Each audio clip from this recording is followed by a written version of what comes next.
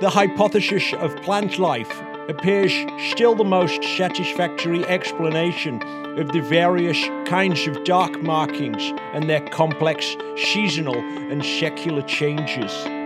البودكاست بين الكواكب، استكشف الفضاء لصالح البشرية جمعاء.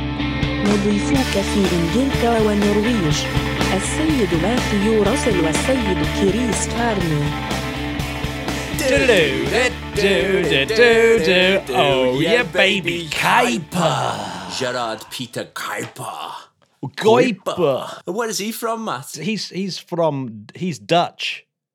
I almost said he's from Dutchland. Oh, yeah. He is from the Netherlands, which some people, including the Dutch, often call Holland for some reason. Yes. But there we go. Yes, Gerard Peter Kuiper. Lovely stuff. Who wrote that in a paper called On the Martian Surface Features. And that was in 1955. So even in as recent as 1955, they thought that the dark bits on Mars that you can see from Earth were vegetation, and that was the most likely explanation. It's funny, isn't it? I know, it's just not a long time ago considering what we now know. No, I mean, that's only, 12 years before we went to the moon. Brilliant. And so, I think we've come a long way since the canals, haven't we? Yeah, seeing your own veins in your eye. December the 7th. I thought just as we were coming online to speak to each other, Chris, I just watched SpaceX launch their newest version of the Cargo Dragon and successfully they land snuck that one in. Yeah, land another booster. So that was quite exciting. So good on them. Good Lovely. on them. December the 7th is also well known because it's 1972, the last ever launch of an Apollo mission, Apollo 17. And that was the one that took the blue marble picture as they left Earth. Beautiful and sad and poignant, I think. 48 years, that's a long time since we've been strutting about up there. Well, I'm really glad that they did, so that I can say that we went to the moon in my lifetime, because I've only just snuck in, being a 1971 Yeah, baby. I didn't get that. No, you're a loser. I didn't even get the year of punk. I can't even claim that. Did you not? No, my God. I almost remember 79 of me, aren't I? Yeah. I just remember getting spat at. Oh, what? 79? Oh, my gosh, that's so young. Yeah, that's 79, baby. Yeah. Wow. Only just snuck in the 70s, let alone saw the, inside moon landings. Galileo spacecraft, that got to Jupiter in 1995 on this day after travelling for 6 years, after they launched it on Atlantis STS-34.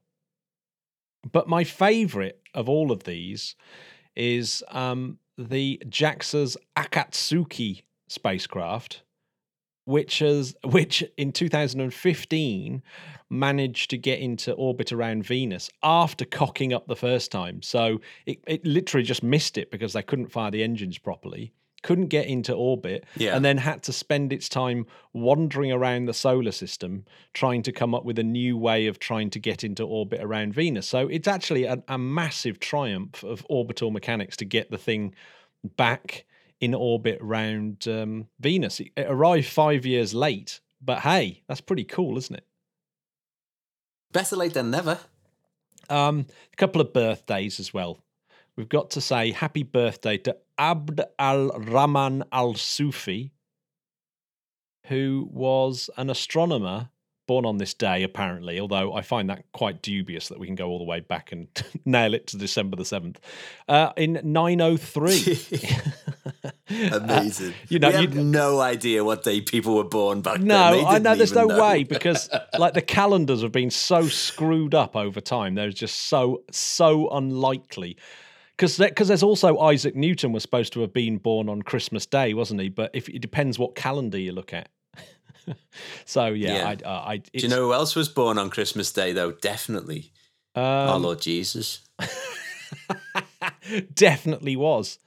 Only 900 years before Abd al-Rahman, and about the same time as Ptolemy, who Abd al-Rahman used Ptolemy's book, the Almagest, and sort of made it was one of the very first Arabic astronomers who took that work and basically got all the Greek masterpieces and started expanding on it. And he wrote a huge book himself about the brightness and positions of stars, and tried to mix the Arab and Greek constellation names, because obviously when you look up at the night sky and you make up these constellations, the Arabs had come up with a completely different bunch of constellations to the Greeks, and they overlap, and they don't, Orion isn't the same group of stars as whatever the Arabic equivalent. So that was it in itself quite hard. But yes, Abd al-Rahman is considered one of the great 10 or so Arabic astronomers. Which one of them came up with the frying pan? The frying pan? I believe probably your dad. I think it was my dad. Yeah, it must have been. There's kind of two cosmic frying pans. When you look up at the Seven Sisters, that looks like a small frying pan, and the Plough, of course, looks like or the Great Bear looks like a large frying pan. It is. There's something telling us in the stars that we should be eating more fried food. And that goes directly in the face of nutritionists. It does, doesn't it? I actually did have fried bacon and fried egg on toast today, and it was absolutely delicious. Oh, and I keep, do you know what? I'm very close to becoming vegan. That's just purely on ethical grounds. But man. I know. I can't even think about it. I can't. But anyway. Another birthday, and the reason why they keep making animals out of lovely, lovely meat, don't they? That's the problem. I know, until they stop doing that. Actually, there was a story, wasn't there, that they're starting to sell lab-grown meat in some country somewhere. So, yeah, it's not long now till we can have lovely bacon that's grown in a lab somewhere. I'm totally up for it. Have your bacon and eat it. Yeah. And then they'll be able to grow it on Mars. They'll be able to grow it on the moon. Oh, my gosh, that opens up a whole new thing, doesn't it? It's anyway. It would have been Kuiper's birthday today as well, on December the 7th, 1905. He was born, died in 1973. So actually helped with the Apollo landing sites and would have seen the last Apollo just. And he is the father of modern planetary science, essentially. And of course, the Kuiper belt is named after him. He discovered Miranda, Uranus's satellite, and Nereid, Neptune's natural satellite. He discovered carbon dioxide in the atmosphere of Mars, the methane-laced atmosphere of Titan. Gosh, he's the daddy-o. So happy birthday, Kuiper. A busy life. Wherever you are in the universe. Yeah, happy birthday, mate. And, I'm sure, did he know he'd have the belt named after him? I don't know that. I'm going to have to look that up. Does he know that? Was the Kuiper belt named before or after Kuiper's death? It's a nice thing to go to the grave with, that, isn't it? Yeah, that would be, sweet. I'm sure there's plenty of asteroids named after him, etc., etc. There always is, of course, as previously discussed. Yeah. I've got about 6 now. I've got a great interview. You know, a couple of weeks ago, I had a chap on who was talking about space elevators, and I was being very sceptical. Yes, indeed. I was a bit sceptical too. Well, we were both very sceptical about the whole thing. Well, after that episode, I was contacted by Dr. Peter Swan, who is, and he really is, Mr. Space Elevator. This guy has written so many books on it over the last 18 years as well. And he's a proper academic from the International Academy of Astronautics. He's also, like me, a fellow of the British Interplanetary Society, and he loves the British Interplanetary Society. Gave it a big up. But yeah, he basically got in touch and said, look, actually, it has changed over the last couple of years.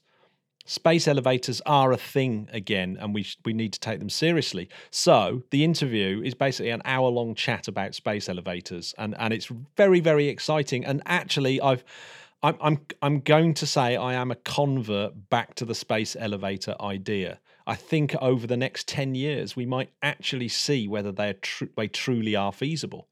So this is definitely definitely worth listening to him, because he's been there evangelizing it. But the last couple of years, thanks to the University of Manchester, of course, is one of the big success stories here. So as you'll hear, before we get to the interview, Chris, why are sample return missions like buses?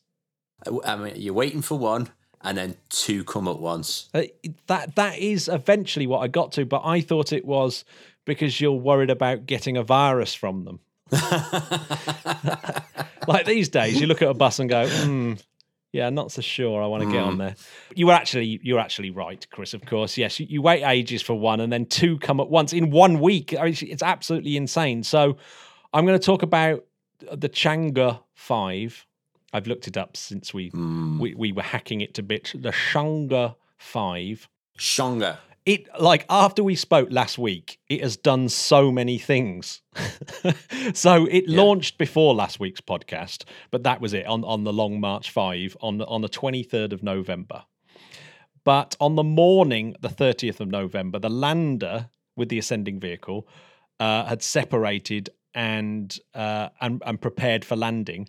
And on the 1st of December, it landed at 11 past 3 UTC on Mons Rumca in the Oceanus Procelarum, or the Ocean of Storms, which is up in the northwest region of the moon's near side, of course. And the reason why it's going there is because it's very, very young rock, and this is going to tell us a lot about the solar system. So it's actually very exciting. So it landed there and started drilling down. So it's drilled down and collected about 2 kilograms of moon rock from below 2 meters. So it's drilled 2 meters down, got stuff up from there, and then put it in the ascent vehicle. And then this ascent vehicle has taken off on the 3rd of December at 10 past 3 in the afternoon, UTC. And 6 minutes later, got into orbit. Then it automatically rendezvoused and docked with the orbiter returner part of the spacecraft on December the 5th at 9:45 at night time. Then the samples taken off that, plopped in the return capsule. Then the return capsule undocks from the ascender and off it goes back to Earth, which is what it's doing right now. So it's on its way back to Earth. So since the last podcast, it's landed, drilled down, loaded up its container, taken back off, got back into orbit, rendezvoused with the return craft, transferred its cargo, and then sent it back to Earth. Isn't that absolutely incredible? I've barely got the dishes washed. I know. It's definitely. Oh man, if I could go into how little I've achieved this week, I've been battling technical hell all week. It's been horrible. Yeah. So it's going to take 4.5 days to get back to Earth. So this week is going to end in the same way that last week did. So yeah, it's released the re-entry capsule just before arrival, and then that will come in, and it should land in the Dorbod Bana, Inner Mongolia, on the 16th of December. So not long away at all. And then that will be transferred to a facility somewhere in China. And ESA, of course, have actually been helping out with this. They helped the Chinese space authorities to track it from their Kourou station in French Guiana, and will actually help track the landing phase using the Maspalomares station in the Canary Islands. Lovely part of the world. Absolutely beautiful. Absolutely. And what's absolutely crazy, there was so much news last week that we didn't even mention Hayabusa 2 coming back. Hayabusa 2. Neo Shingi. Also, what used to be the fastest production motorcycle in the world, for you petrol heads out there, the Suzuki Hayabusa. Oh, is that right? Yeah, it used to be I think it was the first production motorbike that could go over 200 miles an hour. I didn't realise that it was Japanese for Peregrine Falcon either. And I certainly didn't know that. Yeah, no, the Peregrine Falcon. What's of course, the 2 stand for? Because it's the second one. It's the sequel of the first Peregrine Falcon, which had already returned samples in 2010, but it wasn't very much. So it was a kind of partial success, Hayabusa, the original Peregrine Falcon. But yeah, Peregrine falcons, of course, when I was a kid, they were an endangered species in this country, and they've prospered massively since then, and now totally from the brink of extinction have come back. So, which is great news, but almost as great news as Hayabusa 2, the Peregrine Falcon returning to Earth and delivering its cargo back to planet Earth. And actually, the pictures of the Japanese scientists picking this up in Woomera in Australia. Picking it all up and carrying the little canister, and you think, oh my God, that canister has been so far. The total distance that get this, the total distance that the Hayabusa 2 spacecraft had flown at that point is 3.26 billion miles. And you think, oh, you've got to get in a car. Now the car's got to go to the airport. The airport's got to fly over to Japan. So it's not the end of its journey, but in terms of percentage-wise, it's pretty much done its entire journey.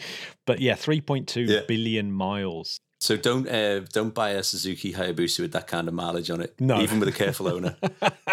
Even with a very careful owner, you'd be very stretched to find one, I think. But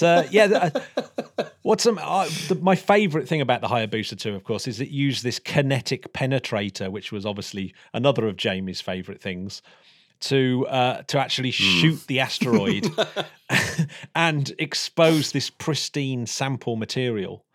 And it ejected rovers as well. So there was Rover 1A, the Hibu, and Rover 1B, the Owl, and Rover 2, which really should have been Rover 3, shouldn't it? But for some reason, it's 1A, 1B, and 2. You'd think so. And then the Germans also sent one called Mascot to the surface as well, which was really cool. And the pictures that came back from those rovers are insane of an asteroid out in the middle of nowhere, and you get these beautiful pictures back. It's absolutely brilliant.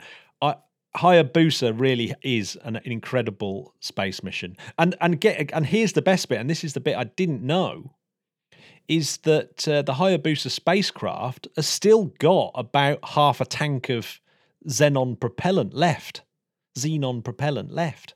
So it's going to fly on to some new targets. It's going to kind of do like these missions that it's not entirely suited for, but it's going to fly off to a different type of asteroid, and then it's going to go to another type of fast spinning asteroid, and while it's doing those journeys, it's going to be observing exoplanets. What a hero of the space world. It's like, I'm not done yet. I've got a bit left.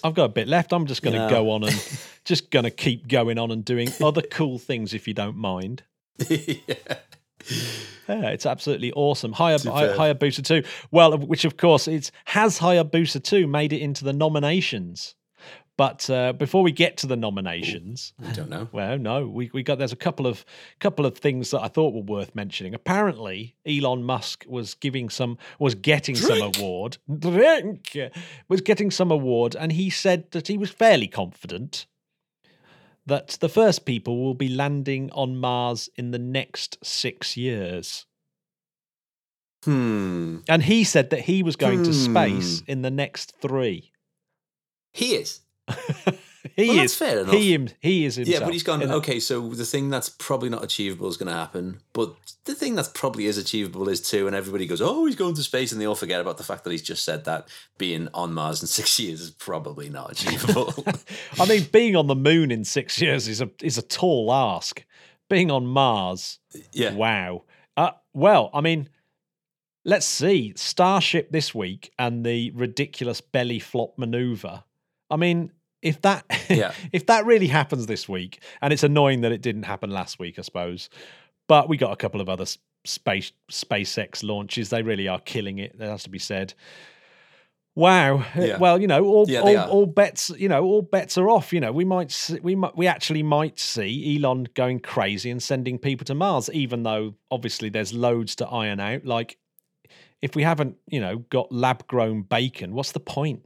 Definitely. what the hell is the point? They need something to be able to get their strength back up when they arrive and they can't walk. I know. There's so many things. Although, there's some great ideas out there in the internet about how to put a bit of scaffolding in between a couple of starships and make them have artificial gravity as they sort of fly over to Mars. Yeah, there's some cool little concepts. However, they all seem more than 6 years away. But hey, never know. It might in a post-COVID world, we might all go crazy and be absolutely epic. It might turn out to be I really hope so. I really Matthew. hope so. This is my vision from 2021 onwards. We're all going to live in harmony. We're all going to help each other. Nations across the world will abandon nationalism and think about furthering human creativity, and it'll be just like Star Trek. That's what I hope. I'm with you, Matt. That's what I want. I'd like to see that as well. Yeah. I think I'm going to make that my New Year's wish. Yeah, I am me. That's what I'm going to go for.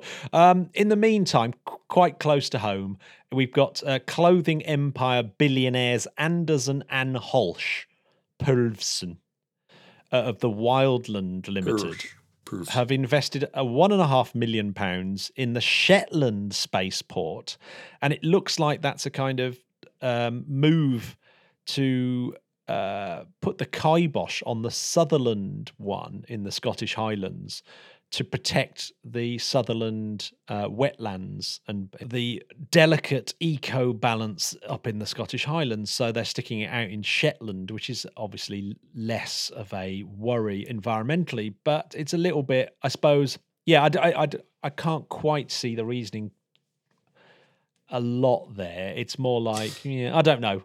So, but it's interesting. It's an interesting move. You've got to keep an eye on that Scottish spaceport thing.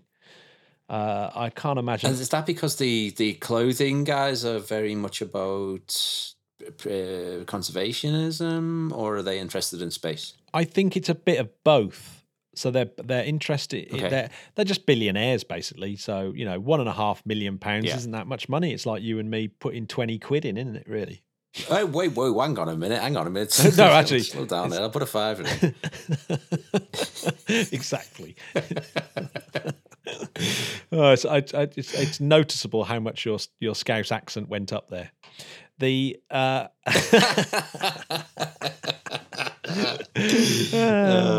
Anyway, I've got some nominations for the Space Awards, and as promised, I've got a jingle. Amazing! I can't wait to hear it. Oh yeah, baby, Space Awards. It's that time of year.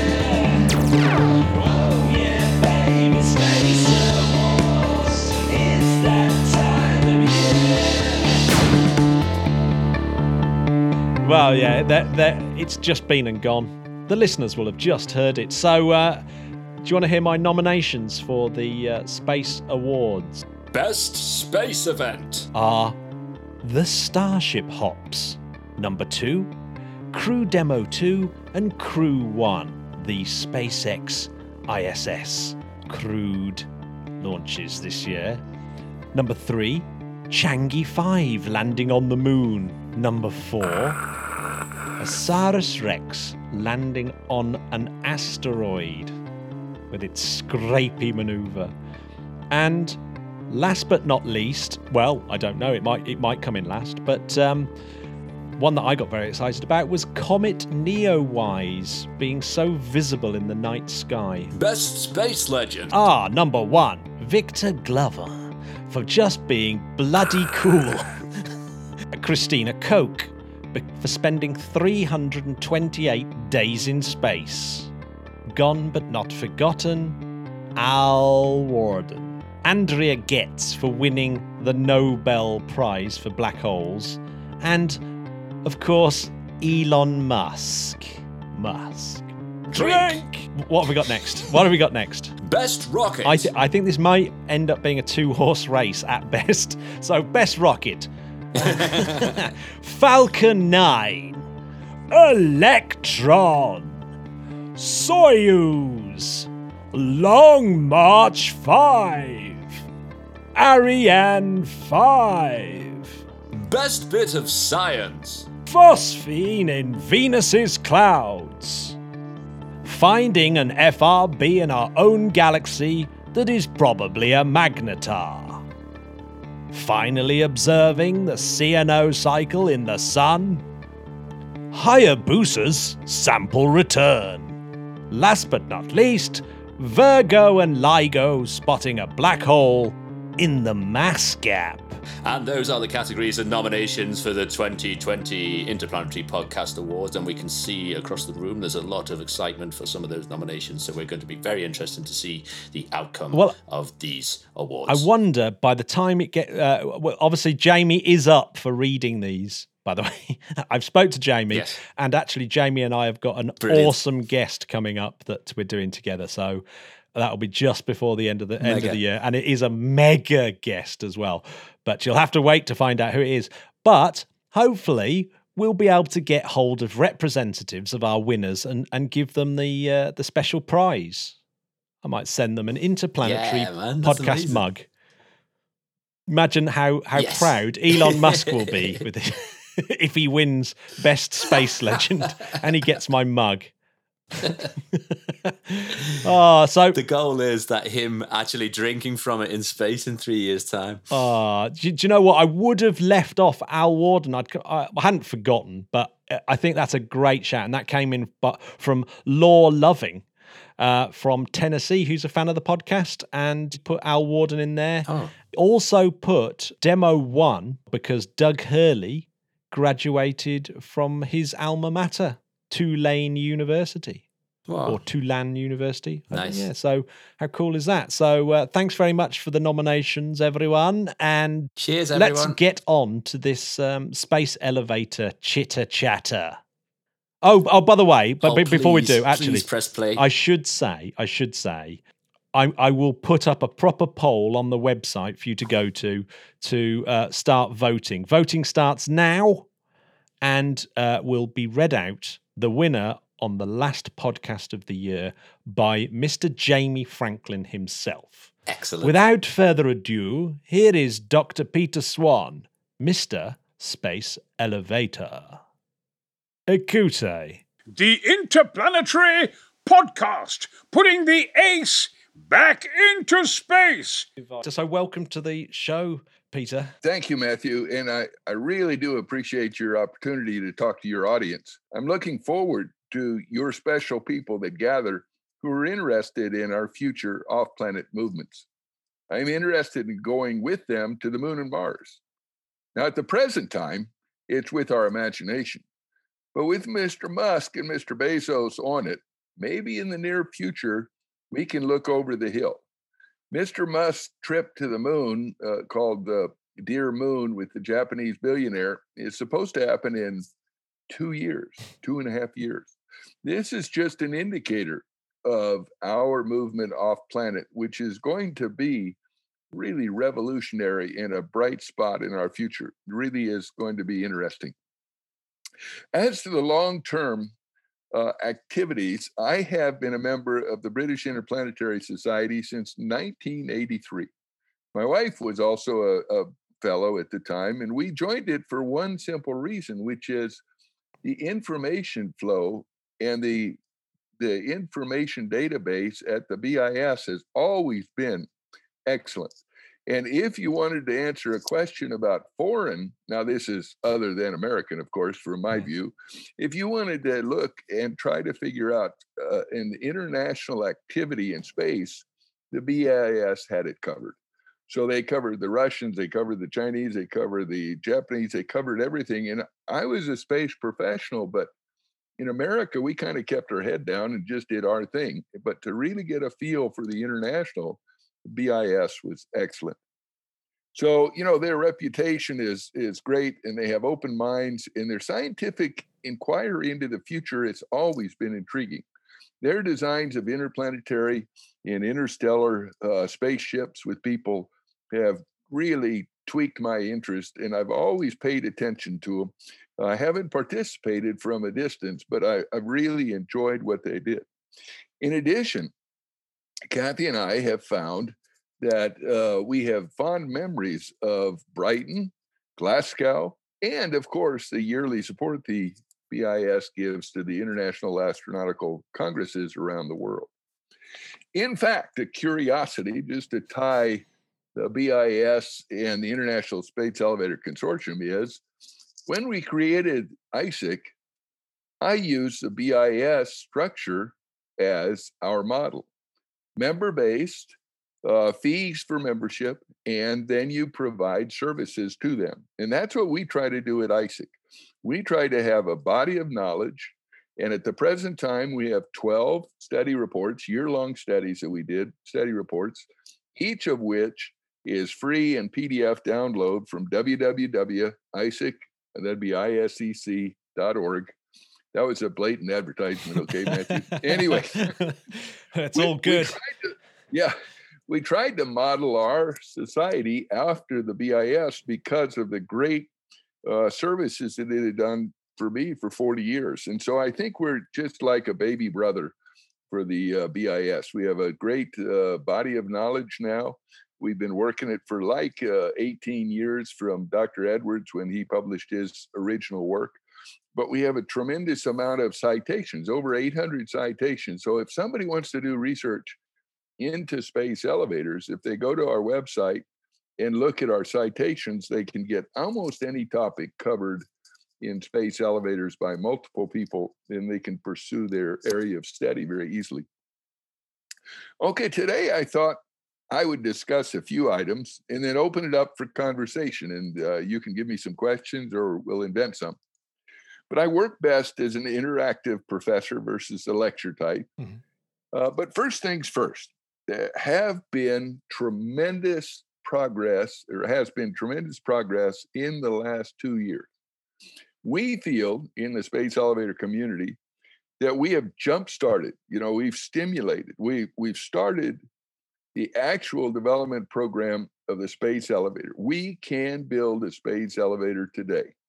Now, it turns out that, just a second, I had a little dude on the screen. Yeah. Anyway, it turns out that we have come up with some conclusions based on research that has been concluded in the last 2 years. And we've come to these conclusions and realized that we can actually start a program for space elevators. Okay, now why can we say that? Let me first start with a quick summary of my background. It'll take about 30 seconds. I've been building spacecraft for 52 years. I tested spacecraft. I watched launches of spacecraft. Then I actually helped build a constellation called Iridium. I was responsible for the spacecraft bus. So we did 92. We launched 92 of those. And then after all of that, I taught how to build spacecraft for 25 years. So basically, I've been in the space world building spacecraft. And with that reputation, I say we can build a space elevator today. And that's only in the last 2 years. Why is that in the last 2 years? Aha, the big aha moment. We have a new material that's sitting actually closer to you guys than it is to me. It's at the University of Manchester. They've got a Graphene Innovative Engineering Center, or it's Graphene Engineering Innovation Center. I don't know which one it is. Anyway, the GEIC.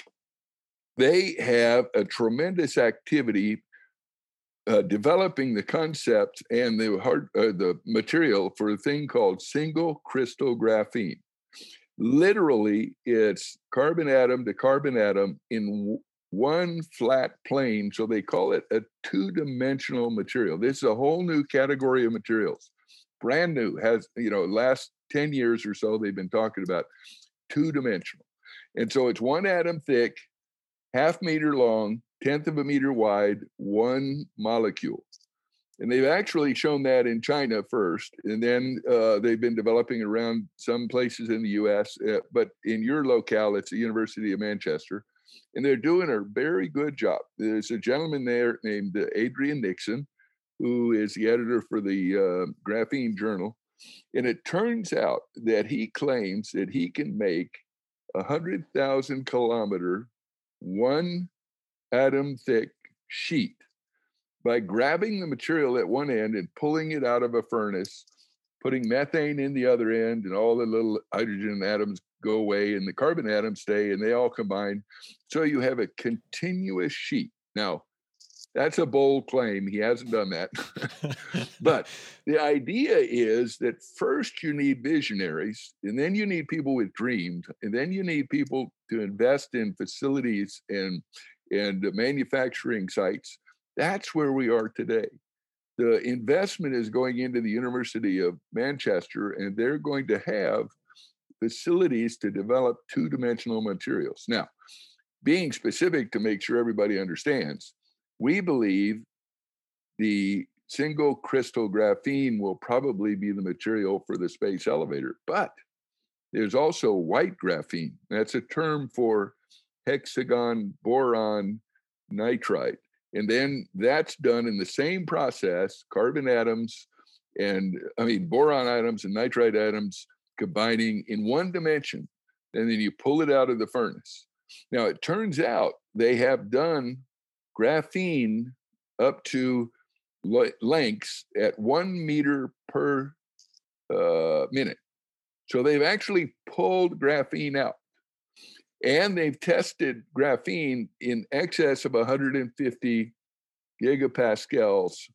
It turns out that's really, really, really, really strong, like, 1,000 times stronger than steel or something. But anyway, it's really strong.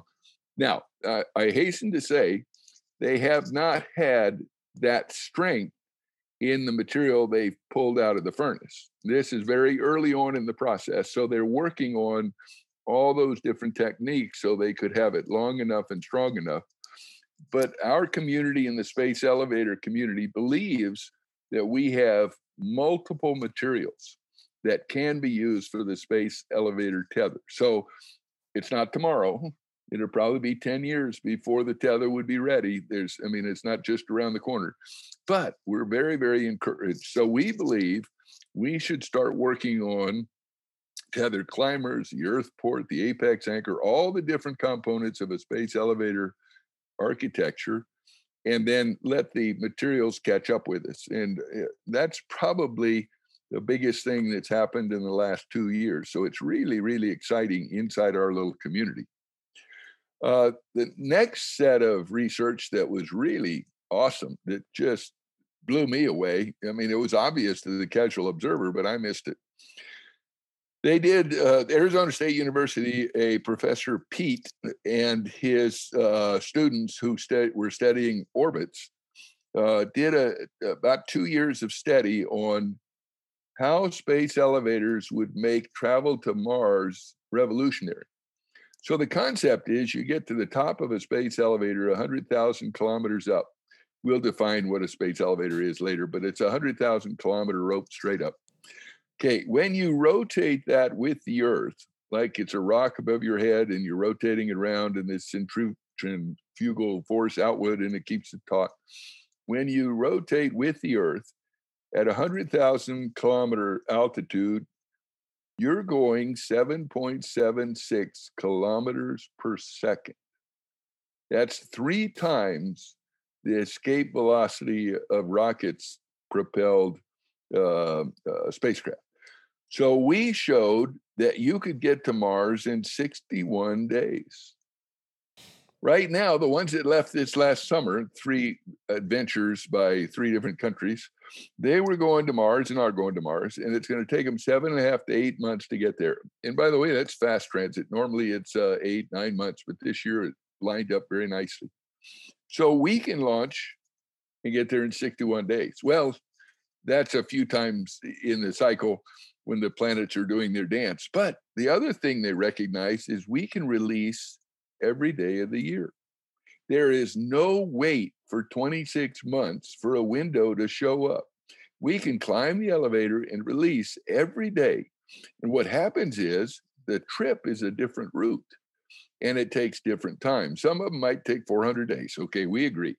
But if you're supplying a colony and you want to send hammer and nails, you don't care if it takes 400 days. You just send it 400 days before you need it. If you want pizza, you'd want to send it, in 61 days. You wouldn't want it to be late. So the point is you can release every day, and the trip to to Mars is variable in time, but it's just physics. It's just orbits. The other thing that they showed, which was remarkable, was if you set up a mature space elevator architecture, and I'm going to talk about that in a few minutes, you can do 170,000 tons to GEO and beyond per year. Now, to put that in perspective, being gracious and doing big numbers, 100 launches a year is all we normally do, and it's about 10 tons per launch. That's being gracious. But anyway, it's a good number. It comes out 1,000. Okay, so if you said that Earth's history has done about 1,000 tons per year, okay, we would do in our first mature year, 10 times what they've done forever. I mean, it's just really remarkable. So what we're talking about is a remarkable capability to move mass. And if you're going interplanetary, you can go fast and you can depart every day. Now, I'm going to I was going to say something later, but I think it's timely now. One of the recognitions we came up with in this Arizona State University research is we can offer to the planetary scientists, okay, all you planetary scientists out there, listen to this, any mass to any planet any day. Now, if you think about that a little bit, if you just take the ones that went to Mars this last summer, they're less than 1% of the mass that was at the pad. They had to wait 26 months, and it takes them 7.5 to 8 months to get there. So this is revolutionary. The planetary scientists can have any size instrument they want to any planet, and we can release them every day. Now, the trip times vary depending on where the planetary dances are, but we don't have to wait for 20 years to go to Pluto again or something like that. It's just a remarkable capability because you're going at 7.76 kilometers per second, and the rotation of the Earth will provide an insertion vector into transitory elliptical orbits to the different planets. So it really is an interesting place that we're at. Okay, so all these surprising things that have happened in the last 2 to 3 years have led us to a new vision. We really believe that the space elevators are the green road to space, and they enable humanity's most important missions by moving massive tonnage to GEO and beyond. We no longer believe that our only advantage is inexpensive. Our advantage is now movement of mass to where humanity wants missions. That's the advantage we have today. And of course, any permanent infrastructure put up in a transportation sense is going to be cheaper than individual events. So we will be cheaper, but I don't want to go into that argument. I'm going to just explain that we can do 170,000 tons to GEO and beyond per year, which blows everybody else away. Okay, some of the topics we can talk about over the next little while is we can talk about our current beliefs, what conclusions have we come to. We'll give a quick summary of what a space elevator is, and we'll talk about its strengths. We'll look at the developmental position, where we are. We'll go into each of the segments, and we'll talk about the different segments and stuff like that. And then we'll talk about what we see as a strategy, which is a dual space access architecture. Now, this is a simple terminology. We want to leverage the strengths of rockets, and we want to leverage the strengths of a permanent infrastructure called space elevators. Now, rockets are beautiful. Listen, I'm a rocket scientist. I used to love going to the site and launching my satellites and stuff like that. Rockets are marvelous. They have some downfalls, but they really do a good job. They get people through radiation belts rapidly, like the Apollo guys. They can go to any orbit anytime they want, and they can move mass to any place they want. So rockets are really remarkable. But so are space elevators. So let's leverage both of them instead of just staying with one.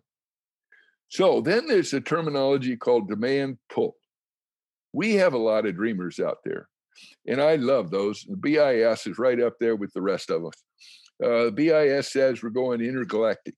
oh man, do we have to have a big new fancy engine to do that? But then we have to be able to put people into something and have them, and we got to have air and fuel. And we believe you ought to really build the Intergalactic at the apex anchor and just build it up there, and you can raise all the mass off the surface without any problems and stuff like that. So there's some neat opportunities that space elevators will give us.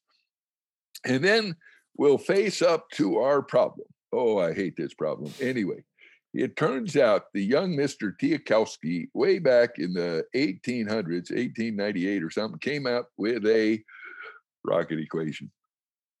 Bummer, dude. Anyway, if you look at his rocket equation, you can only get 4% of the mass on the pad to low Earth orbit and 2% to GEO, send it to GEO, the moon or Mars.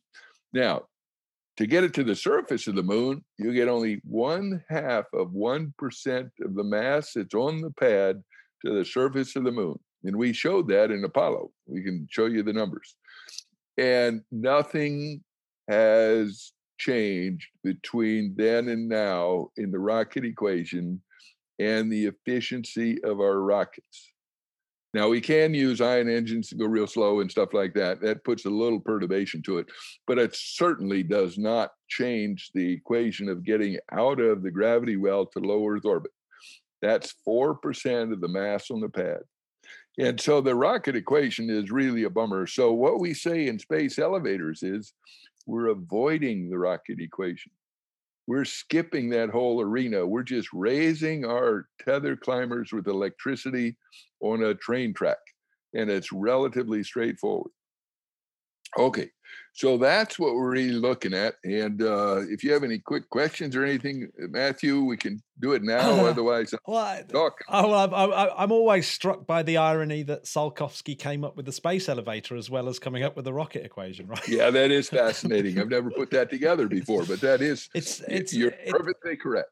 I think it's obvious that the space elevator is something that we would all love to have because, like you said, the rocket equation is nothing short of really annoying. I've actually got it written above my computer screen. Yeah. But it's catastrophic.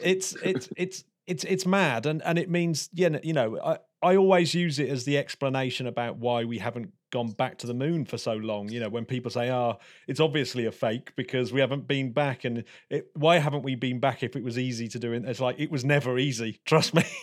It was crazy. So the first things that come to my mind when talking about space elevators is obviously there was a big, a renaissance of space elevators, maybe, 15, 20 years ago when carbon nanotubes and things started to appear. And yes, how is this time? Because then it turned out when you really did the maths on carbon nanotubes that you'd actually have to have perfect carbon nanotubes to sustain the length of the cable and the strains on it. So how is graphene different? Is it really that much? Is it really that big a paradigm shift from where we were with carbon nanotubes? Yes. That's simple easy. Answer.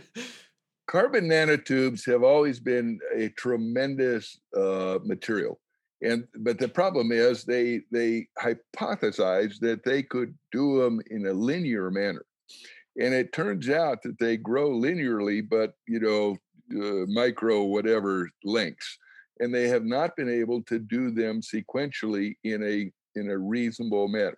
So we had an expectation for space elevators material with carbon nanotubes.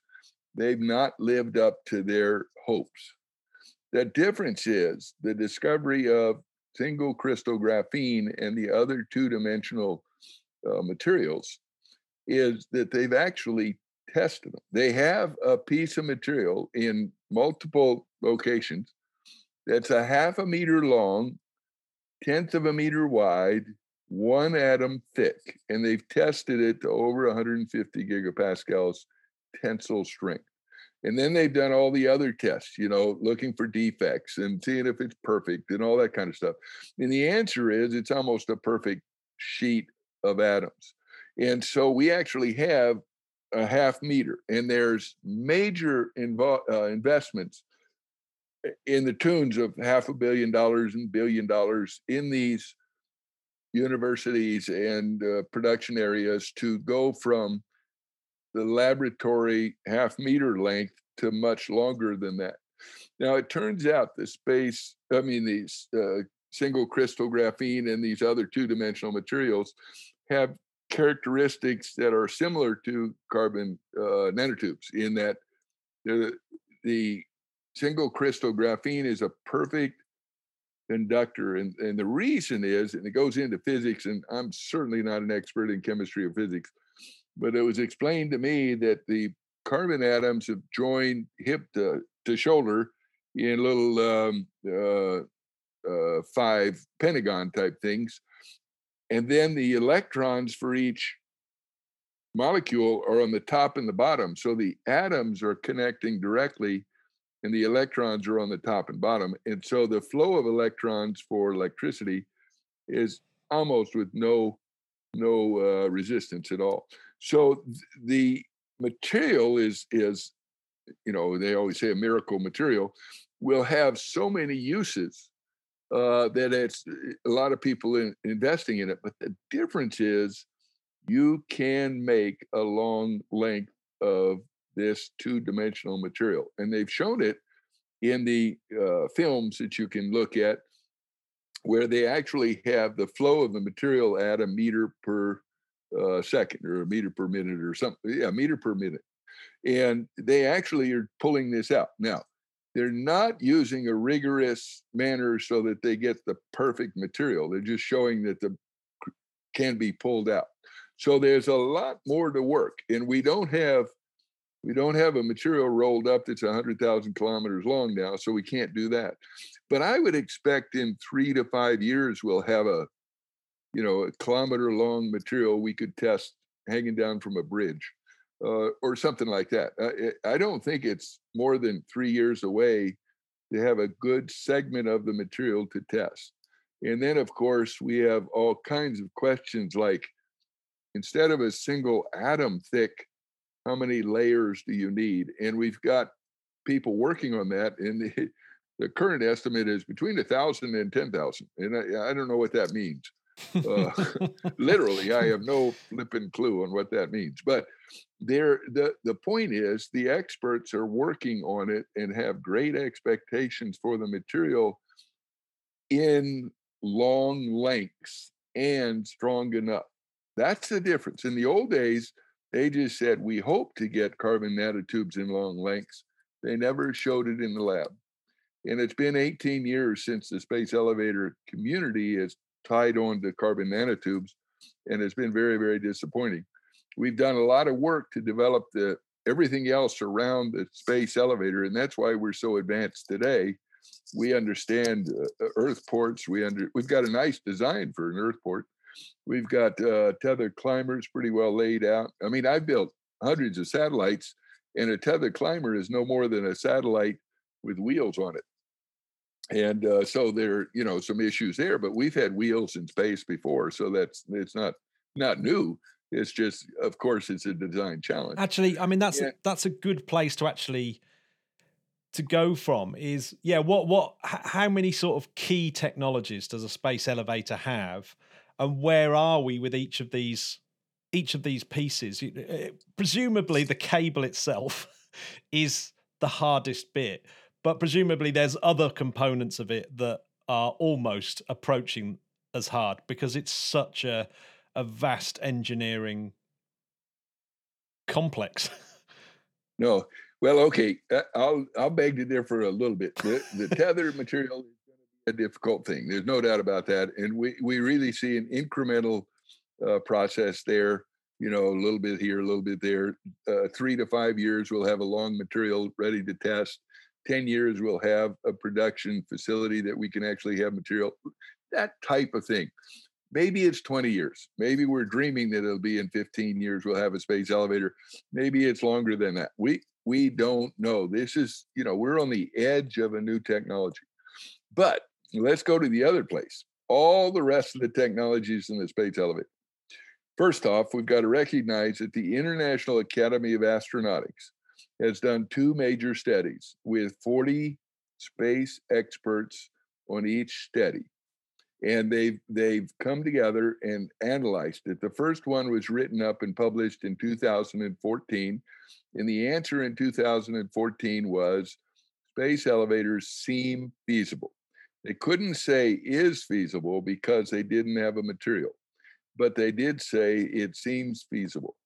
The published document called let's see, it's right here. That's the name of it. The Road to the Space Elevator Era, done by the International Academy of Astronautics, published in 2019. It says that we have assessed all the technologies of a space elevator and we're ready to go to production developmental program. It has listed every segment of the space elevator, tether climber, and looked at all the technologies in a tether climber and checked them off saying these have been done in space. And then they looked at, the apex anchor. Now, the apex anchor is no more than a spacecraft at the top of the string that is trying to damp out any motion that we don't want in a space elevator. Now, space elevators are extremely steady, will not go unstable. They will always stay vertical, but that might not be what you want in operation. So you want to control the dynamic. So if you put a little tether satellite at the end with little thrusters, you can damp out the motion, just like a piano wire can be damped out by touching it. So we have looked at all the technologies, and the International Academy of Astronautics says that the space elevator technologies are all there. Now, it was published in 2019, and it writes about single crystal graphene, but it's 18 months old. And so it's not up to speed to where we are today with respect to space elevator tether material. But it says in this book that it looks really, really, really promising and should be the material of choice in the future. It couldn't say that in February of 19, but now we can say with the latest development of the half-meter piece, and these developments have been at multiple locations, not just in China. So there's great progress on the material, but in addition, we have assessed all the components of the space elevator and looked at it. In addition, at the International Space Elevator Consortium, you can download some of our study reports, one of which is the architecture and roadmaps. And in there, we identify 34 demonstrations that we want to do, technological demonstrations of the different segments.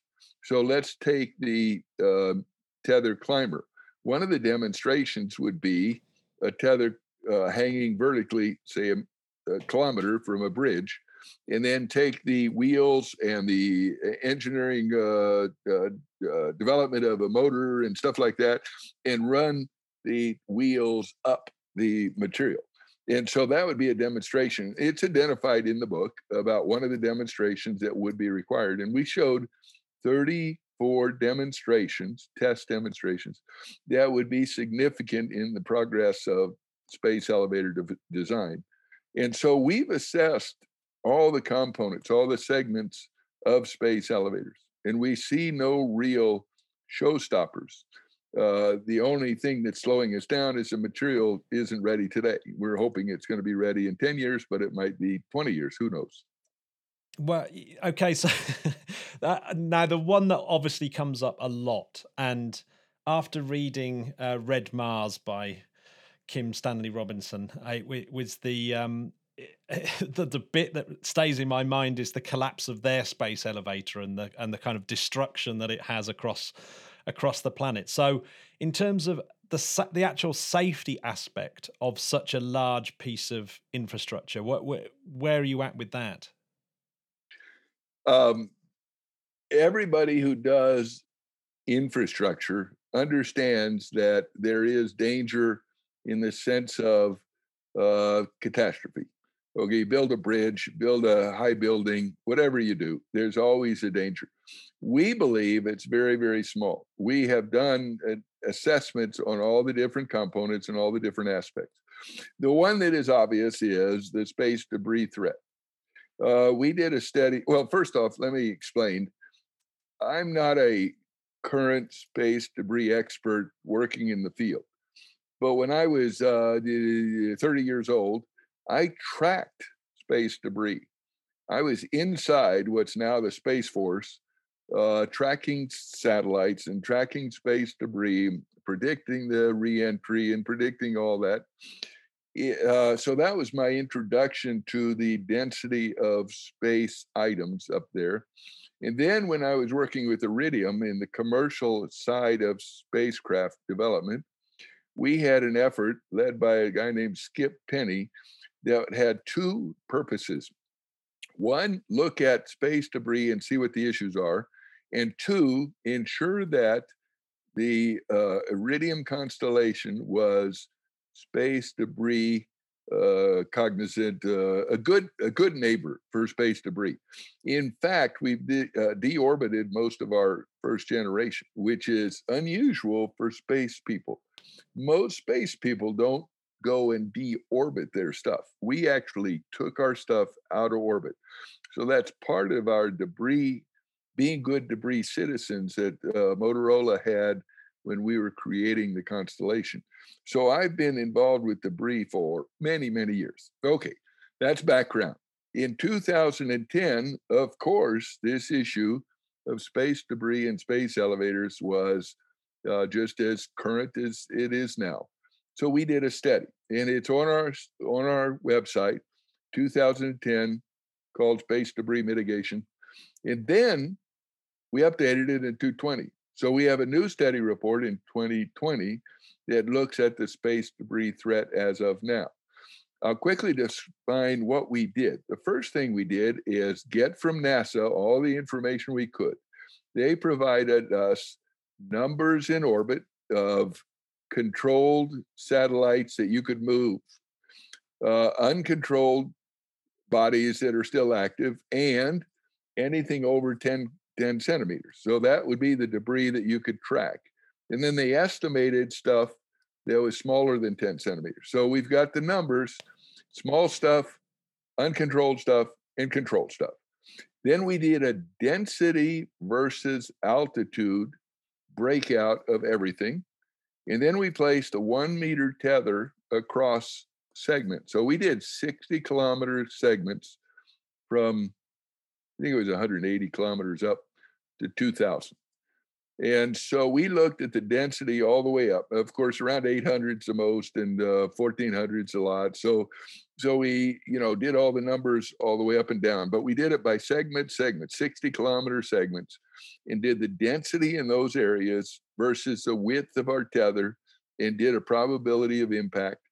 And the bottom line is space debris and space elevators is a management problem, not an engineering problem. Now, it turns out that, of course, we're going to deal with space debris in a serious manner, and we'll design the tether so that it can take small hits.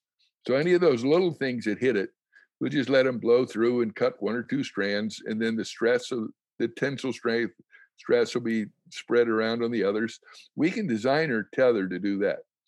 The things that are greater than 10 centimeters across, then we are tracking those, and we'll set up so we could actually predict where there would be maybe a conjunction, and then we can actually move the tether. And there are 42,000 ways to move the tether, one of which is move the base station, and the Earth port will be on the ocean and movable. Or we could do the same thing at the apex anchor. Motion up there will change it.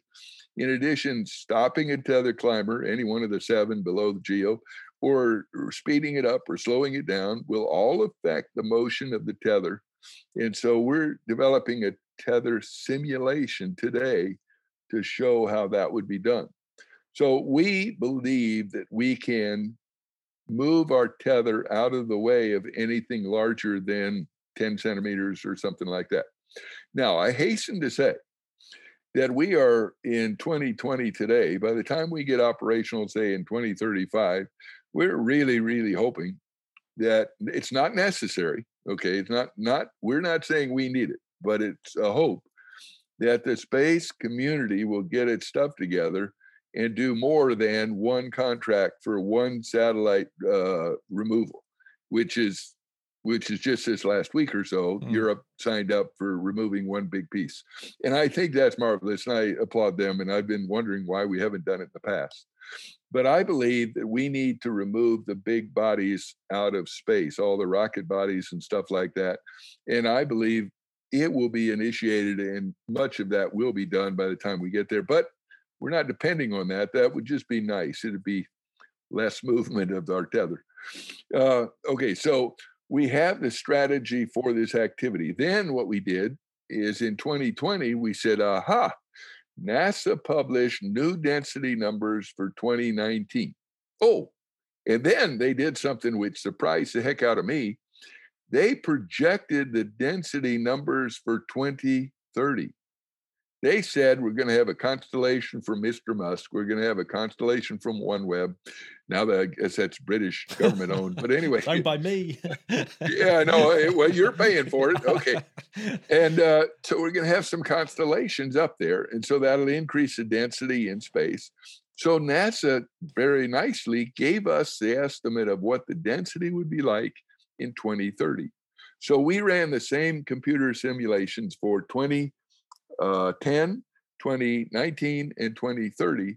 And the answer comes out the same. It's a management problem, not an engineering problem. And of course, it's a design thing. We want to design the tether to be correct, to be, accepting of small hits and movable and big hits and stuff like that. So there are all those things. In addition, on the negative side, if you want to take a look at it, Professor Paul Williams in Australia, and I apologize, I don't really know which university he's from. It's been 10 years or so. He did a study for us in the International Academy of Astronautics book, and he predicted if it was cut here, what would happen. And he did like 150 cases and then did the simulation to show it falling down and all that kind of stuff. And the bottom line is, if it cuts, significant distance up, then, the space elevator bridge falls into the water and you really can't recover too much. The upper portion is going to leave into a big elliptical orbit around the Earth, and we would just roll it up, tell our reel up there to roll it up, and it would be someplace up there. The bottom would come down. Now, it turns out that the tether material is so light, it would kind of like just float down in the atmosphere. Let's say it's cut at 10,000 kilometers up. It turns out that it would go directly to the east from our point in the middle of the Pacific, and it probably wouldn't even get to South America. It would be in the ocean most of the time. Probably put a little tether across the Galapagos or something like that. But it would be bad juju. It wouldn't be good. And we as engineers and builders and architecture take that responsibility seriously to look at it and try to make sure that it doesn't happen. The most probable cut would be at 800 or 1,400 kilometers, where the density of the space debris is. That would be the most probable. We have methods that deal with that. The simple one that we believe will be part of the architecture, now this hasn't been finalized, but probably will be, is at 2,000 kilometers, we come down with 6 tethers. Instead of just coming down with 1, we come down with 6. Now, of course, 1 is a principle that we go up and down on, and the other 5 we can find uses for, like, scientists would really like to have sensors all the way up and down on tethers and take all the data. But the point is, we would have additional tethers that would hold the space elevator in place if the most probable cut would occur. Now, we're not claiming that it's going to occur. We're just saying that the probabilities are more than infinitesimal at 800 and 1,400, where the density is greater, and it could happen.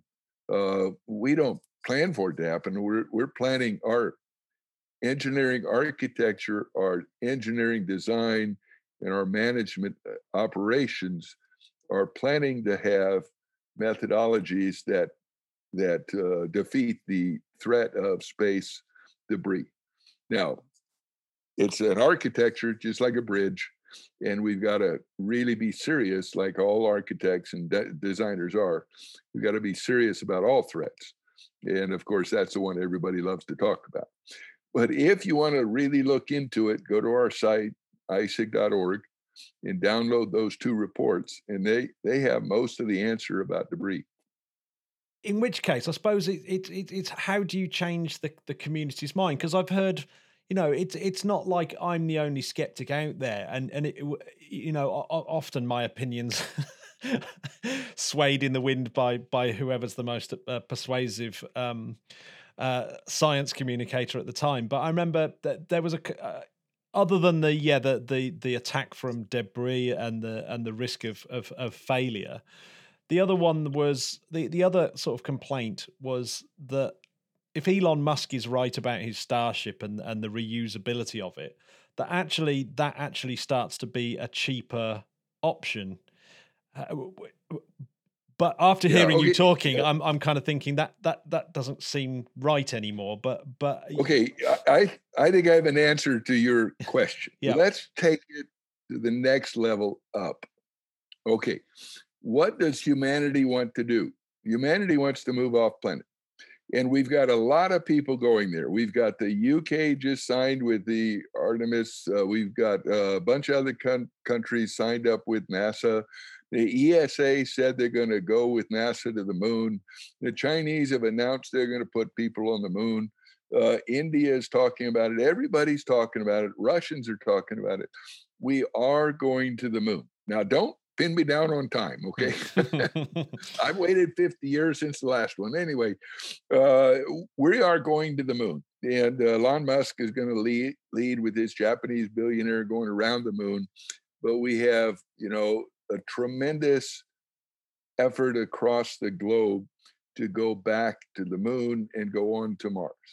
So if we take a look at who's driving that, we can look at NASA's vision, and NASA's vision is we're going to put female boots on the moon. That's their stated objective.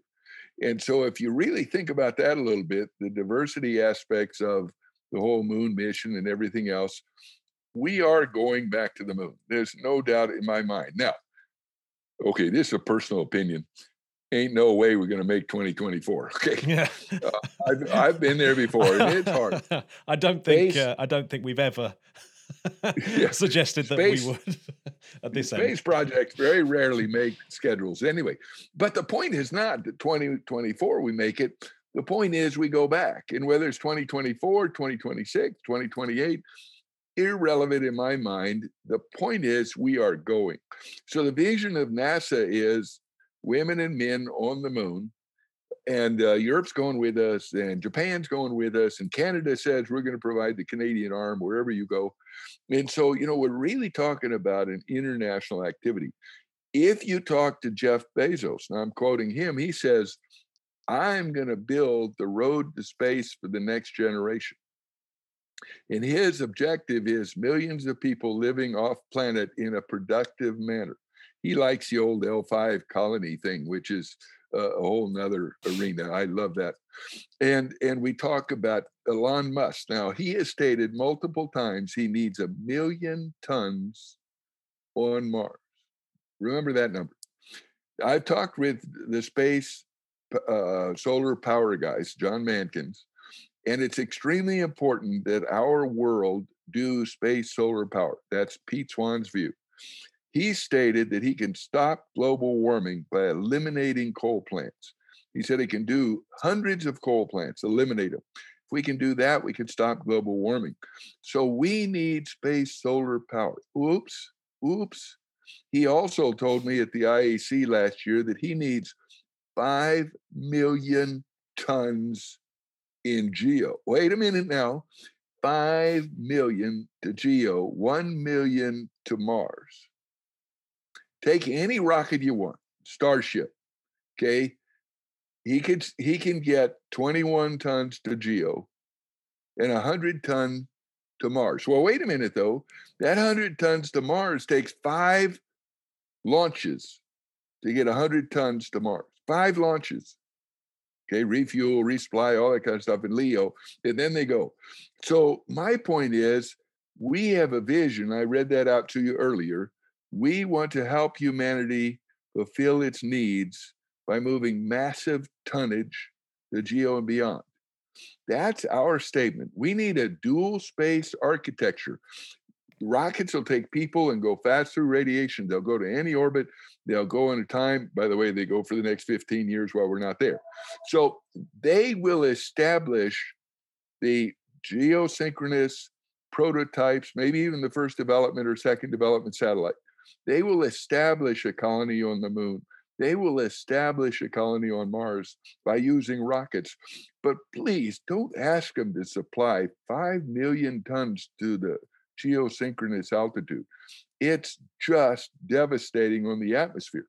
So we are the green road to space. We're having a report done right now. It'll be out in March, and it's looking at the green aspects of space elevators. We enable space solar power. We enable, now this one pushes the envelope, but we really believe it can be done. We can take all the high level nuclear waste and throw it to the sun. Okay, no rockets, no worry about exploding, all that kind of stuff. So it's a tremendous concept. There are other concepts that would be environmentally positive that require a lot of mass that can't be done with rockets today. So we're a green enabler of missions, and when we lift off, we do it with electricity. So all that 170,000 tons to Geo per year is done with electricity, not burning and consuming fuel in the atmosphere. So we want people to start recognizing that there ought to be a dual space access. The architecture ought to include the strengths of rockets and the strengths of space elevators. And with those two things combined, we can fulfill our dreams that we have, the visions that we have. We can move off planet. If we depend on rockets, it's going to be woefully short of what we need. So is there going to be a bit of an international race on space elevators?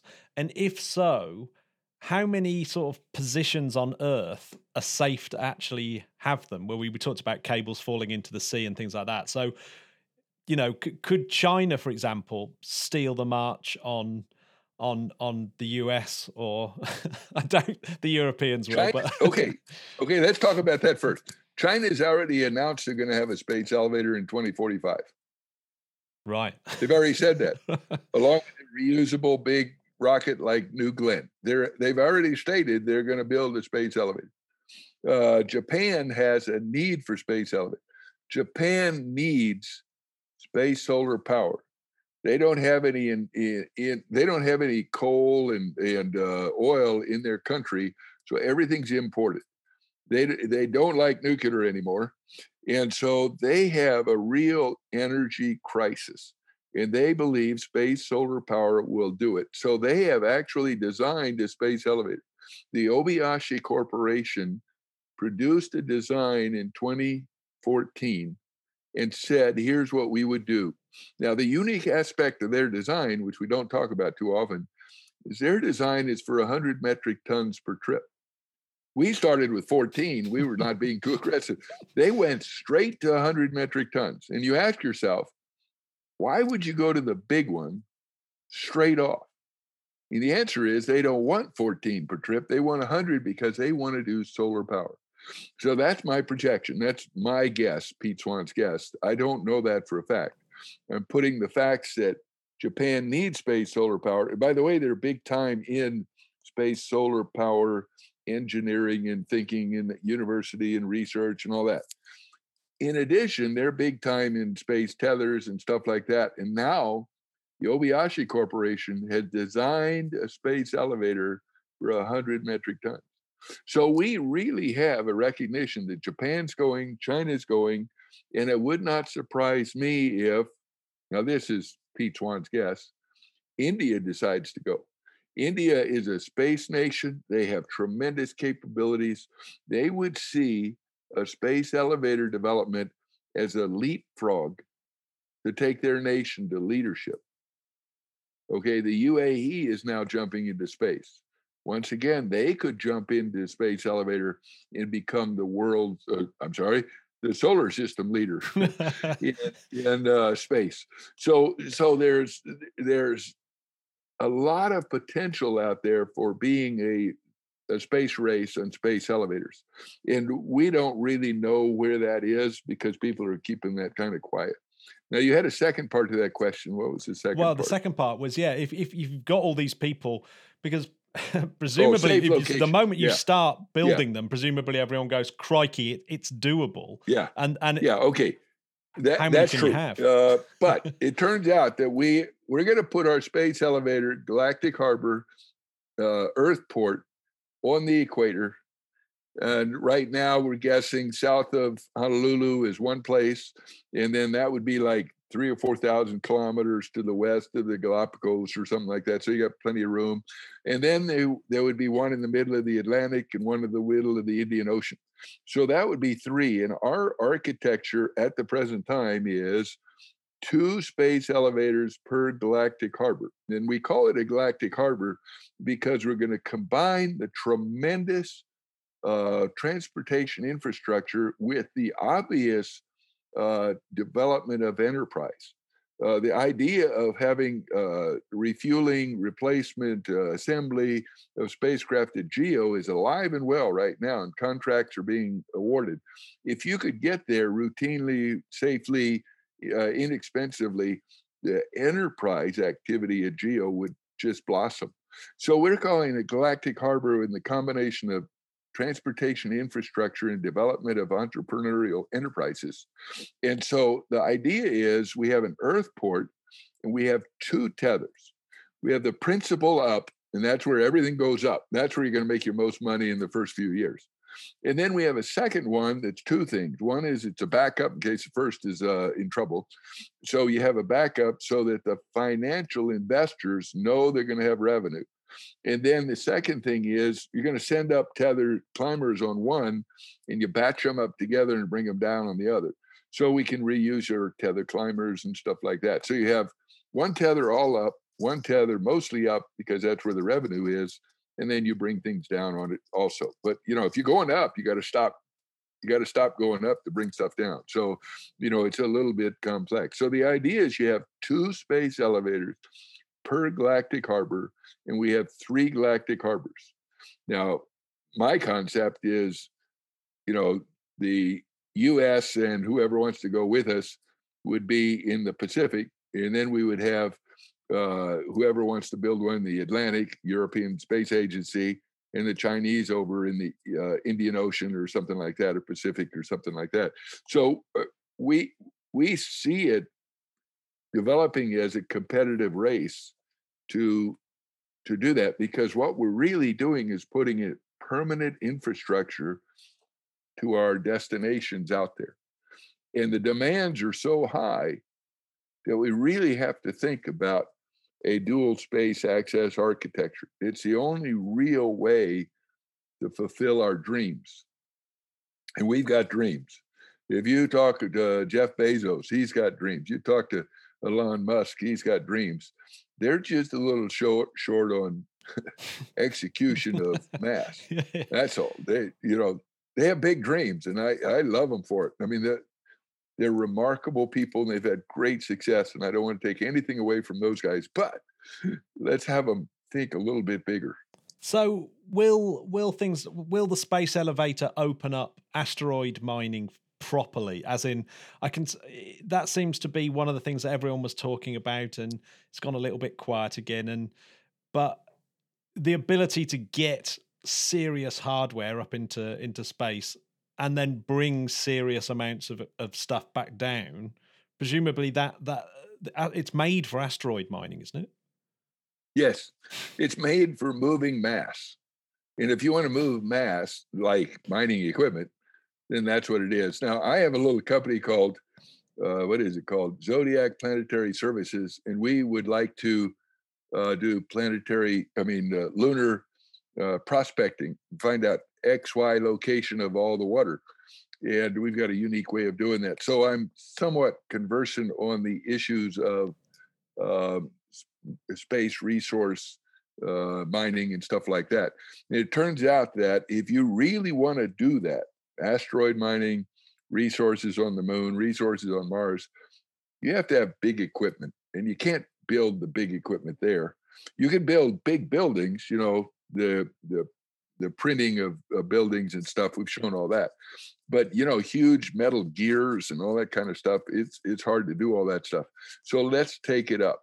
Now, here's a little proposal that I've written a paper on, and hopefully it gets published in the near future, is that if you want to go with the dreams of the L5 Society, the National Space Society, and Gerald K. O'Neill and Jeff Bezos, literally, and you want to have a huge rotating cylinder at L5, the current plan is you need 11 million tons to the L5. They want 500,000 from the Earth and 10.5 million tons from from the moon. Well, so you got to develop a colony on the moon before you can develop a colony at L5. And then you got to develop manufacturing on the moon so you could build your stuff. Our proposal is L5 direct. Our manufacturing facilities on the Earth are still really, really, really good. And if we build our windows and radiation protection and our computers and all that stuff on the Earth and send it directly to L5 instead of going by way of a community on the moon, we could do it sooner, faster, and a lot better. So the proposal is you can actually do a space elevator dedicated to L5. And then you could do a colony at L5 and skip all this other baloney about developing a colony on the moon first and then going to L5, So we believe that the delivery of mass to geosynchronous and beyond is required to fulfill the dreams of many today. That's really where we're at. The only thing that crosses my mind with the direct to L5, and I've heard Bezos talking about this as well, is the sort of desire to move industry off Earth. And so you've got the industry on the moon or in the asteroid belt. And so that because the Earth is obviously, we're pushing it to the limit as it is now without having to manufacture millions of tons to go out into space, which could be manufactured, I suppose, off-world. I mean, what's your response to that? Yes. Well, my vision is, I'm an engineer who builds things. My vision is, the next 5 years or so, and I stretch it to the next 15 so that I can look at, big concepts and stuff like that. But, moving the manufacturing off of Earth is really a great vision, and I support it completely. I think that's got to be done. There's no doubt about it. But in 15 years, no, it'll be more like 50 or 100. And oh, by the way, if you want to move stuff off Earth, you need movement of mass. Oh, that means you need space elevators. So, now I just want to make sure everybody understands, I would love to have teleportation, or I would love to have anti-gravity and all that kind of stuff and make it a lot easier. But as far as I can tell, as an engineer who's worked in the space arena for many, many years, this is as close as we've come. This is as close as we've come to becoming a Star Trek or a Star Wars or something like that. The vision of the future where you actually have huge manufacturing off planet, you have colonies and stuff like that. The dreams of many can be fulfilled if we can move massive tonnage off the Earth. Has anyone looked into the point where you or the feasibility? I'm about to say something even more speculative than space elevators, but the orbital ring, I'm led to believe, is kind of like the ultimate for pulling stuff off the Earth's surface. So has anyone looked into at what point the orbital ring takes over from space elevators, or am I just plain wrong about the orbital ring? No, that's perfectly reasonable. Turns out we have a gentleman that comes to our conference about every 3 years. We have a yearly conference for the International Space Elevator Consortium. And he comes about every 3 years and gives us an update on his orbital ring planning and activities and everything else. And I believe we can do an orbital ring. Okay, I think that could be done. However, he keeps skipping the execution phase of how we get mass to the orbital ring altitude.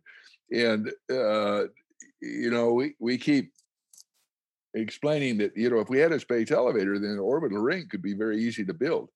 And he keeps saying, no, I'm doing orbital rings, which is fine. And I support him, and he's really good. And he comes every 3 years, and he has a great story. And I believe it's there. And if you give me 100 years, 150 years, I think we'll have a lot of orbital rings at different altitudes, and it'll be reasonable. This has been brilliant, because it has kind of won me back over, because I bought that book from the Via Ad Astra. Your name's in it, of course. It's volume 1, number 1 of the Space Elevator magazine, and I got this from the BIS library. And so I have been a massive fan of the Space Elevator, but like I said, it's sort of over the last 3 or 4 years that it's only really I've seen the sort of negative press, and I guess it's because no one spotted this change in material science. Maybe the graphene material science is going faster than people thought it would. Oh, I believe that's true. Turns out that understanding of graphene is really up in the air. It turns out I've heard comments by the Graphene Associates, Society in the U.S. that are definitely show a lack of information. And so I think that the movement in the last 3 years have been very, very, very, very encouraging to us space elevator guys. And it puts us into the mode that we can dream again. We can dream again, and we can have visions that are as powerful and as strong as Jeff Bezos and Elon Musk and NASA and European Space Agency and the Japanese and the Chinese. Space elevators are now standing up tall. Of course, we don't have too many people screaming in the wind. Our community is small, but what we're trying to do is get our vision out and see that maybe some people will buy into our vision, and then we can start talking to the right people about the next steps. Yeah. So why isn't there a Bezos or a Musk of space elevators? Why because in the same way that Musk stuck his oar in with Hyperloop, for example, why hasn't someone like Musk or Musk himself done the same with space elevators?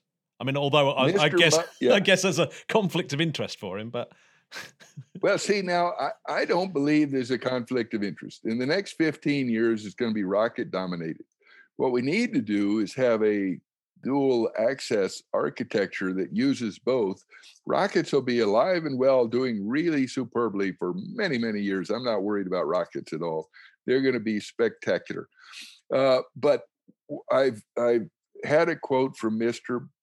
Musk that he says that he'll start thinking about space elevators when somebody builds a footbridge with the material.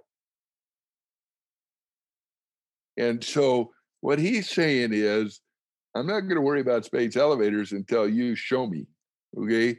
The old Kansas thing, show me the stuff. And so I think the answer is yes. We need to show everybody the material is there, whether it's a footbridge and somebody walks across the Thames, or whether it's a piece of material hanging down a kilometer from a bridge or something.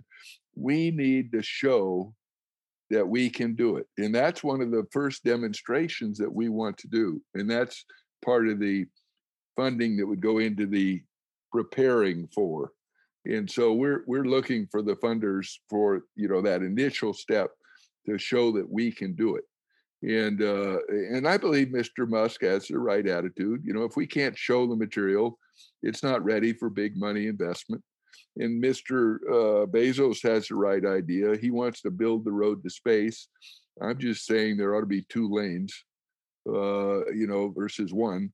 And so I think those people have fantastic visions and they are executing on their vision, and I applaud them for that.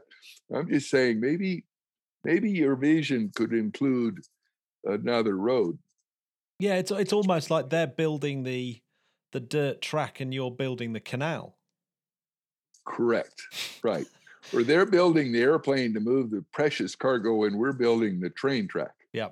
You know, it's something like that. It's complementary and compatible, not competitive. Yeah, I'm gonna ask you one final question then that's not space elevator related, but I'm sure I'll have loads of questions from listeners, and I'll get you back on maybe to answer them. But I've got one final question. Hearing that you've dabbled in a bit of guitar back in the '60s, have you got a favorite space related song?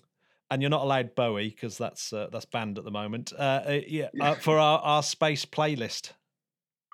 Well, we have a group that shows up every once in a while, and they're called, I think, something like the Space Elevator Group, and they sing space elevator songs.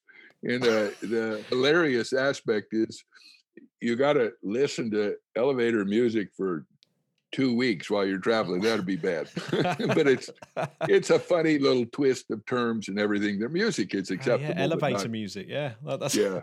The Space Elevator Band.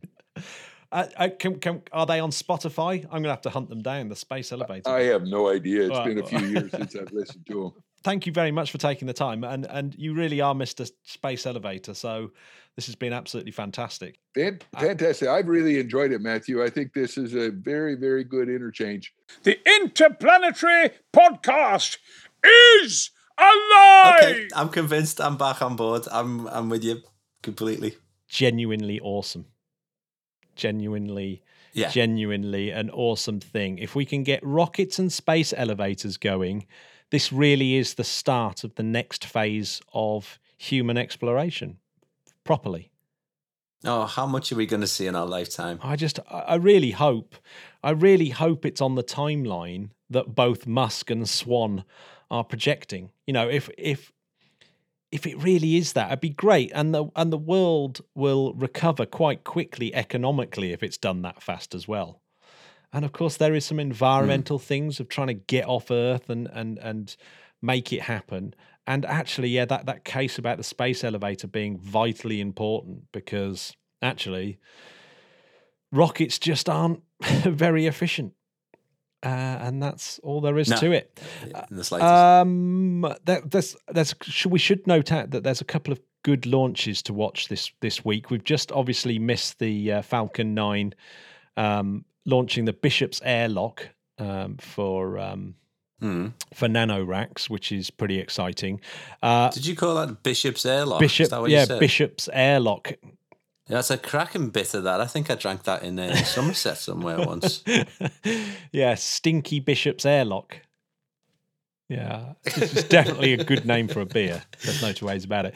There's going to be an exciting one, the Rocket 3 by Astra Space. That should be an interesting one. A wonderful name. Yeah, they've really thought about it. What should we call it? There's of course the mighty Delta IV Heavy this week, so that should be cool. Didn't make the shortlist this year, I'm afraid. There's the Electron that did. So this week you get on the 10th of December your chance to check out Falcon 9 to make sure it is who you want to vote for, or the Electron on the 12th of December. See if that's what you want to vote for. You're not going to see a Soyuz launch, but you are going to see a Long March 11, but not a Long March 5, or an Ariane 5. So you got a couple in there that you can check out to see if that's who you want to vote for. Thanks, Chris, for joining me on this quick but long podcast. My pleasure. Can I just add one more thing? Are you watching The Mandalorian by any chance? Do you know what's really annoying? I'm not watching The Mandalorian because I don't have Disney. I don't know way of watching it.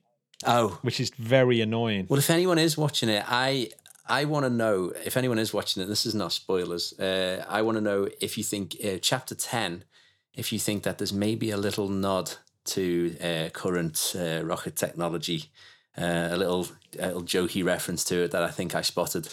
So that's one for the Spodcats to give me a shout out. Yeah, I'll look out for that because I do obviously plan on watching it. No, I've actually started watching Alien Worlds, which is quite interesting. That came up on the old Discord, and I thought, I'll give that a go. So I started watching that. That was very interesting. Very felt very BBC-y, didn't it? But yeah, it's a bit PBS-y, I found, but it is still good. I've been enjoying it. Yeah. I mean, hyper speculative.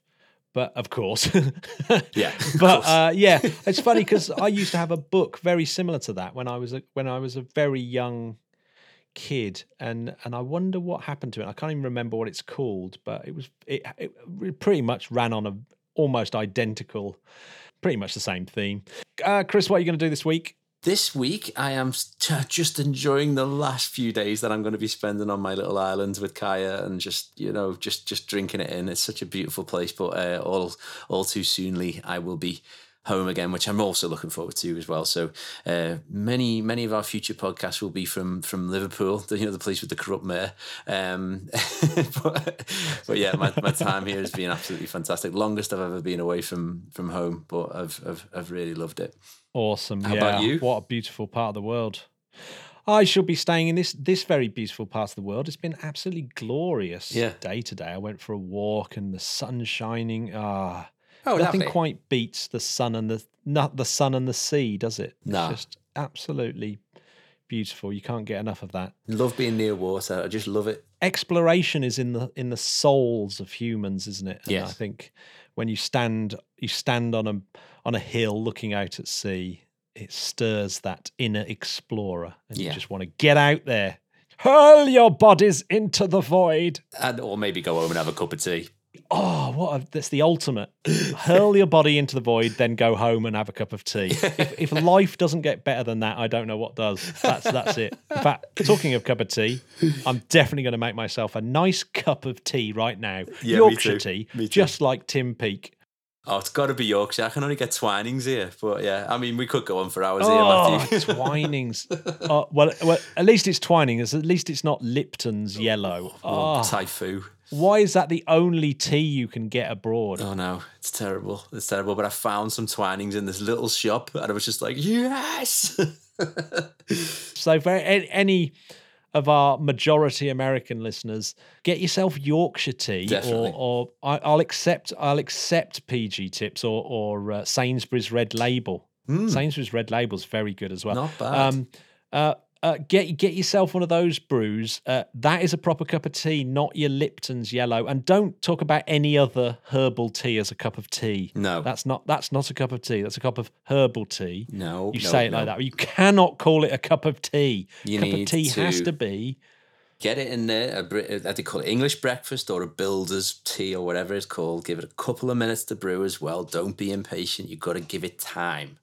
Give it some time. Take the tea bag out. Stir the bag, jostle the bag. Yeah.